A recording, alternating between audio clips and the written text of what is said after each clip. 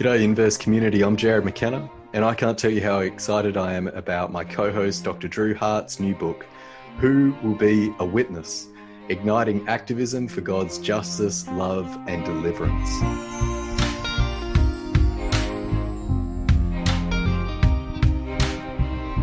To quote that towering 20th century figure of God's justice, love and deliverance, Abraham Joshua Heschel, there are no final proofs for the existence of God.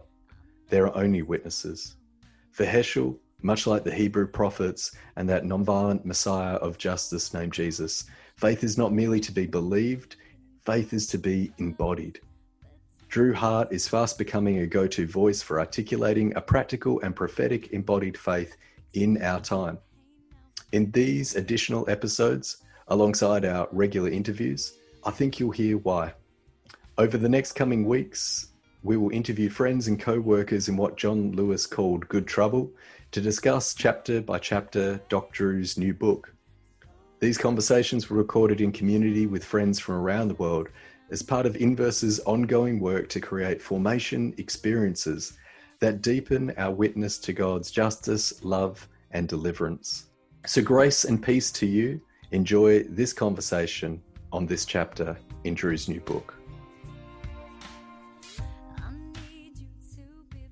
So I would like to welcome into conversation Reverend Otis Moss III, who is the pastor of Trinity UCC. He is, I believe, one of the most powerful preachers alive, period. And certainly one of my certainly favorite preachers as well. He's the author of Blue Note Preaching in a Post-Soul World, Finding Hope in an Age of Despair.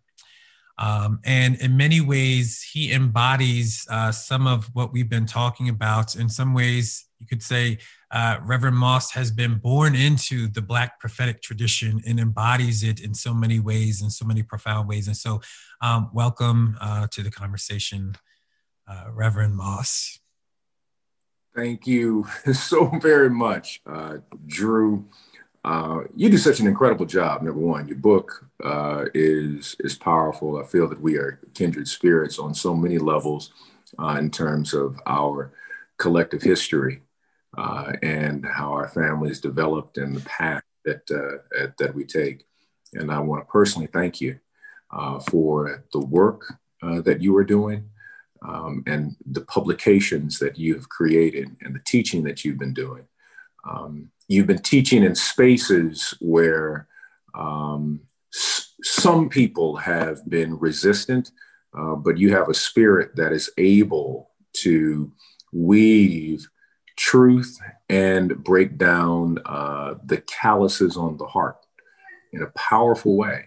And I just want to thank you for what you've been doing, man. And I'm a great admirer of your work. So kudos to you and what you're doing. I appreciate that. Oh man, appreciate you. You doing it, brother. You definitely doing it. Yeah. And man, I was able to sneak in and hear just the powerful remarks of Rebecca and Naya. I mean, they were just on it. These two sisters you all went in. Yeah. Thank you. Yeah. Thank you for blessing us on so many levels. What I'd like to, and in reference to your book, Drew, yeah, and where we are as not only a nation, but where we find ourselves spiritually, collectively, as a human family, as I usually begin, and you touch on this so much, is the claim or the word that is called Christianity in America is not Christian. Right. The American gospel, the good news of America, it begins with a C, but it has nothing to do with Christ.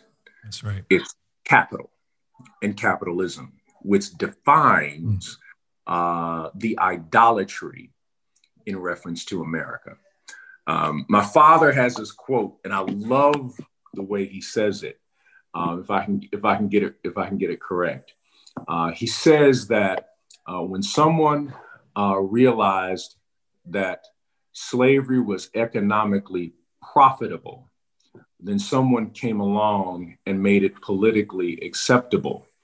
And then theologians made it theologically permissible.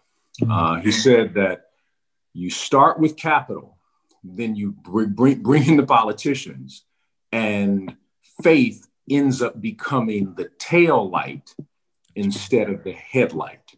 That's right. And anytime you have a conversation about American Christianity, you need to recognize that it is nothing more than capitalism with ecclesiastical garments. That's right.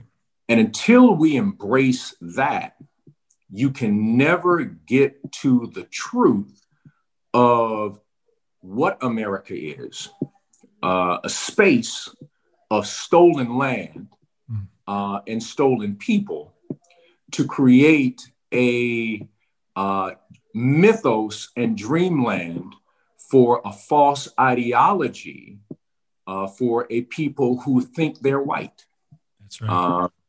And I use the term think white because historically there was no whiteness. Right. America introduced a viral agent, COVID-19, to the world. And that particular viral agent continues to infect. And there's a wonderful sister by the name of Isabella Wilkerson who has created this amazing book called Cast that just breaks this thing down on a higher level. And if you were to look in literature prior to roughly about 1742, 1753, you don't have the terminology white, you don't have the terminology Negro, you don't have the terminology colored. Right. You have the terminology of ethnicity, African. You have the terminology of indigenous communities, their particular nation. You have the terminology of where people are from, in terms of their history and their heritage. Whiteness was created specifically when ethnic groups recognized commonality, and that landowners who had the stamp of Christianity but did not have the practice were attempting to create a false ideology of what it means to be a follower of Christ. So you have something called the Bacon Rebellion. You had black and white folk, and especially in New Orleans, you always had indigenous people and black people getting together to say, hey, how can we turn this thing around? Right. Whiteness was introduced to say, I won't give you more money. I won't make you a landowner. I won't do any of those things, but I would at the very least, allow you to have a privilege that says you're better than people who have a color and a caste. And thus the birth of whiteness. Because what is interesting is that if you leave the US, if you're white, no one says, welcome white person to Europe. They say, oh, you're American? Are you Scottish? Are you French? Are you German? They raise the question about your ethnicity because they want to know your history and your heritage. And the challenge in America is that we are so anti-ethnic, but we end up being pro-white, which is problematic. Right. And we've got to regain that.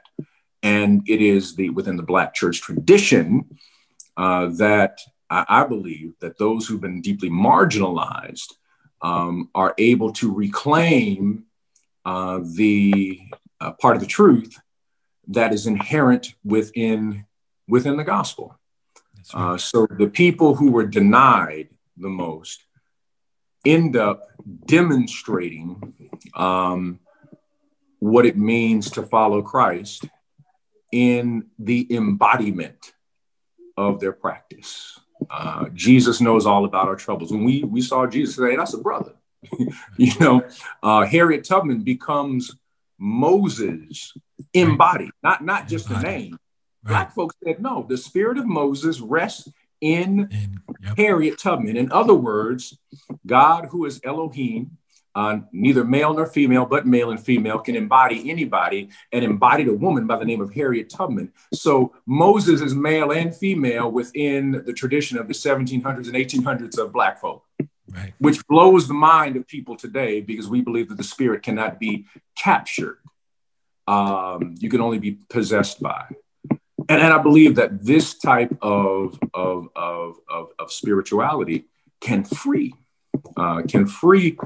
us if we are willing to engage this type of liberation action and framework. And the depth of, I think the best of the Black church tradition does that. Now the Black church tradition has also been infected by some white evangelicalism too. Right. Been infected by capitalism. But when you start talking about the best of the tradition, you start saying the names Harriet, Frederick, Sojourner. Yeah. You even have to raise Du Bois. Yeah. You even have to talk about Marcus Garvey. You have to talk about the Pullman Port. You talk Ida B. Wells, who made it real clear. She was a womanist talking about Black. She was the first Black Lives Matter hashtag. That was her job. Right. Yep. She went around saying there are too many Black bodies swinging from strange Southern trees, the strange fruit. Ida B. Wells. Yep. Bad to the bone. Absolutely. Who saw Jesus not as someone from Sweden, but someone who was deeply rooted and embodied within a particular tradition. And so there is this long history, and then all of a sudden it moves into, when we talk about King, but before you even talk about King, you talk about Vernon Johns. You talk about the person who was the forerunner before him. All of this is a particular tradition. This is not Reinhold Niebuhr, and it's not Martin Luther. Right. This is a tradition that has been honed from not only West Africa, but within the hush harbors and brush harbors of America, that has a very radical and powerful theology. And what's interesting, it is not exclusive. Right. In that these traditions welcome everybody, even if they don't have the language to do the welcoming. Right. I was just saying, I always do this with my students because there's this false perception that, white students, this is on a Christian campus, right? So they'll come in and be like, oh, the problem is the white church and the Black church and everyone's separate. I'm like, oh, we're not going to be that ahistorical here. There's a difference between segregation and withdrawal. Black folk withdrew, right, from white supremacy and racial segregationist Christianity. And the fact of the matter is that those spaces were always welcoming and opportunities in which white people were welcomed as equals, social equals, not just spiritual equals, social equals. Right. The problem is that white people never took them up on that offer, right? But white Christianity in the white church, it was built and designed and functioned around segregationist logics, white supremacy, racial hierarchy, all of that, and exclusion. And so we dare not begin to conflate those two entities as the same thing. I think that's lazy and ahistorical when we do so. Yeah. You bring up a great point, because if you look at one of my favorite people to examine is a gentleman named William Seymour. Seymour, who is the founder of the Pentecostal movement, right? Not church, movement.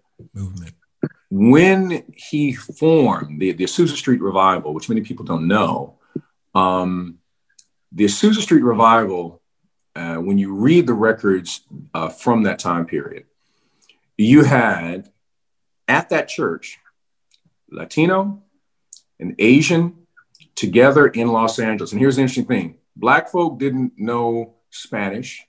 They didn't know any particular Asian languages. But they said they all could understand each other. Right. But the other piece that was amazing was that you had women in positions of leadership that today many Pentecostals struggle with. Right. So the deacons were women, not deaconess. They ain't make up no term. I know we make up terms. But they were in positions of power. And so when white men showed up to visit this particular meeting, who were charismatics from the North, they were shocked when they saw this literal gumbo of American culture. And that's when they decided that they were going to try and destroy the movement. And that's when you get the Church of God, not the Church of God in Christ. Right. That they withdrew. Right. Yeah, that's good. All right, so I got a question. So thinking about this Black prophetic tradition, I mean, there's no, anybody that is reading this chapter and then they're thinking about your ministry, they're also thinking that you are standing in the pulpit of Jeremiah writes. And so as we think about the way in which our nation, in the most ridiculous and unfair representations of what he was doing and saying, I'm just curious about your own reactions and, having that connection to Reverend Wright. How did you react to the way that America responded to him and to, obviously it was just a 30-second clip, so I didn't even give him the opportunity to, but what was your response to all of that? Laughter and anger at the same time. He said, here we go again. Here we go again. So the sermon that was lifted primarily by Fox, particularly by Sean Hannity, the sermon was God or government. Right. And he raised the question that there are some people who view government over God. And he was using the prophetic. The prophet is saying, speaking, the prophet was saying that you as a king, you are not God. There was only one God. And if you begin to see yourself as God, and then used the term that it's not God bless America, but biblically, God will damn a nation. That's what he said. That's right. What he was saying. And it was so, and what was interesting, got a note. I got a note to say from Walter Brueggemann. Walter Brueggemann sent me a note, and he says, I want you to know that was one of the most, it was a brilliant sermon, but also Brueggemann goes on to say that he was absolutely exegetically on point. Because if you look, he said, if you look in the Hebrew, it says, God damns the nation. And he listed all of the moments where God says, I will damn the nation. He said, it's just a sad thing that Sean Hannity doesn't know Hebrew. And for those that don't know, Brueggemann, he wrote The Prophetic Imagination and other texts like that, Hebrew scholar, well-renowned. And so of anybody that could bring authority on the significance of that, he's considered a leader in this in terms of just the scholarship in Old Testament literature. Yeah. Yeah. But yeah, I think that, I remembered even just the little clip, I was like, I don't get the full issue of what people are freaking out about. But then when I saw the whole sermon, I was like, what?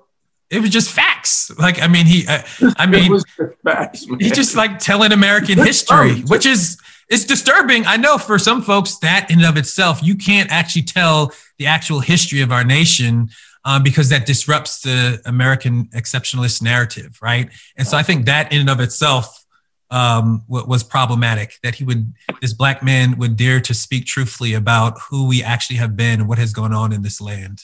Yeah. I believe it was James Baldwin says that America lives a lie and is disturbed by the truth and is angered if you disturb them from their sleep. And it's like, wow. And then he goes on to say, he says, how do you put it? The way that America speaks about people that it marginalizes doesn't say anything. He said he was talking about someone who's calling him a particular slur. And he says, that really says more about you than me, because I'm not what you say that I am. But if you believe that I am that, it speaks more to your spirit than it does to me. So I'm not bothered by what you say. I just know that you need to repent. I was like, geez. I was like, okay, James Baldwin, kill it. Okay. That's right. I'm curious, are there any, when you think about the Black prophetic tradition, who are some of the folks that are most like inspiring to you? Who brings you life and energy and you draw from and got to go back to? And yeah. Frederick Douglass. I'm a huge fan of Frederick Douglass. Love Frederick Douglass. Vernon Johns is a person. Fannie Lou Hamer is another person. James Baldwin, who is a part of the Black prophetic tradition. If you read him, his language is structured, written out of the Black prophetic tradition. He has a quarrel with the church, right? Because he believed that the church was never living up to its potential, right? And that was his real challenge. Gardner C. Taylor, I absolutely adored when he was living. In terms of his poetic power and the way in which he would preach. There's a woman by the name of Prathia Hall. Oh, right. Actually, and Prathia Hall is the person who really inspired and shared the close that we know by Dr. Right. King. Dr. King's I Have a Dream, right? That's, Prathia Hall taught that to Dr. King. And Dr. King was, he said it, he was literally doing a remix, trying to figure out, how am I going to close this message? Because what I wrote is not going to work. He did like a Coltrane thing in that moment and said, oh, Prathia Hall said, I have a dream. And that's how we got it. That's literally how we got it. Yep. And so I remember actually inviting Prathia Hall to preach at the church that I pastored early in my career at Tabernacle Baptist in Augusta, Georgia, and also in inviting Gardner Taylor when he was one of the great poets of the pulpit, and the number one guy without a doubt is my pop. So my pop, I think he's just the greatest homiletician ever. I'm biased; he's my dad, but he can do it. I love to hear him preach. And of course, if anybody has not heard the Mosses co-preach together, tag team preach together, that's an experience that you need to have at some point. The last thing I wanted to talk about, and this is more related to some of the ministry that's coming out of Trinity in more recent days. One of the things that I've really appreciated, I don't think I've seen them all, but I've noticed that you guys have doing some really powerful, dramatic film sermons. And they're just powerful. I shared some with my students. I just really appreciate that. Can you tell a little bit about the story of how that has evolved and kind of what's orienting that work? Well, all my life, especially when I was small, I wanted to be a filmmaker. I went to Morehouse planning to be a cinematographer. I was a absolute lover of all things Martin Scorsese, Francis Ford Coppola, Spike Lee, and a Japanese director by the name of Akira Kurosawa. And when I got to Morehouse, got called in a different direction, that being ministry, but I've always been a cinephile. And so when somebody just put Seven Samurai, come on. Yeah, all right. Thank you, Julie. And when I made it to Morehouse and then eventually went to graduated and went to Yale, I still kept that in the back of my mind and kind of became a cinephile. But when the pandemic hit us, the question was, since we were going to be virtual, how do we communicate the gospel? Now, when you're in church, there is an experience that you can have live. But when you are trying to communicate via a stream, there are some artistic techniques in film which have always been used by the church, remember. Yeah. So when you go to an Orthodox church, they don't just have someone preach. They got stained glass and they have architecture and they have sounds and smells. Everything has meaning because it has a subtext. Yeah. Same thing with film. So we realized that if we are going to be able to communicate effectively, we really created a new genre. It's called sermonic film. how do you take images and story and color and shots to be able to communicate the gospel? Because I preach behind a stained glass that's specifically supposed to be out of focus. The reason it's out of focus is supposed to see a variety of shards. Those variety of shards communicate the human family of different colors who are very much different, but yet one light comes through it. That's intentional. That's not done just on a whim. The images, I did the sermon, the cross and lynching tree. We recreated the image of Ahmaud Arbery running, even though we did it like behind the church, but we made it look like it was Georgia, and used the sounds of his footsteps to talk about this modern day lynching that we had experienced, and then used images from 12 Years a Slave and The Birth of a Nation to be able to communicate these ideas. Film is a powerful way. Filmmakers understand how to communicate effectively. And part of the problem is that churches just put a camera in front of a pulpit and then expect people to engage. You've got to have a little bit more than just stick the camera in front. I mean, it's cool, you can do that, but there are ways in which to engage people at a higher level so that there is such subtext of sound, of color, of the use of editing, of camera framing, and all of those things. So that's where it really comes to. I mean, we're very intentional. There's a team that works in Sermonic Films take more work than a regular sermon too, by the way. I'm sure. So, they're not easy to do. But that's the genesis of them. That's the genesis. Yeah. Well, they've been powerful. They're deeply powerful, and I've really appreciated them. And from my own students, most of them enjoyed it. Some of them were provoked in good ways that they needed, and they're still working. God's still working on them, but it's been really powerful for them as well. And so I've been grateful to be able to share that with others. So normally during a normal semester for this one particular course, I would actually, because I want them to learn academic Black theology, but I also want them to see lived theology. So I would normally send them into the churches, right? In Harrisburg, and they would go to an AME church and a Kojic church and a Black Baptist church, and that's part of their experience in the course. But now I'm like, all right, well, if I'm going to give them an experience, and that was certainly one of the things that I wanted them to experience as they engage and think about the Black church. And so grateful for that work.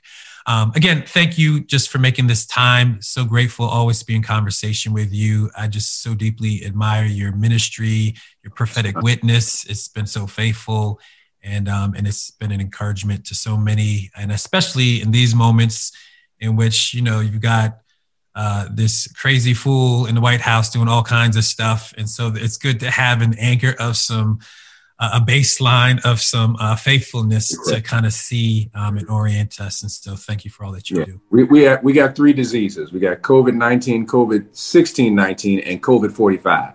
Okay. So we got to deal with all 3. All right. Bless you. Bless you, man. Thank you so much.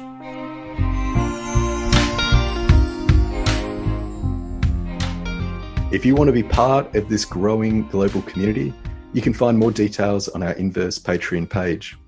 We are seeking to practice a Jubilee economics to make these experiences accessible to everyone wherever you're found, be it in remote communities in the Kimberley, or a township in Cape Town, or downtown Berlin, or on the south side of Chicago, or the suburbs of Sydney. We want to make this accessible for you, so let's work to do that together.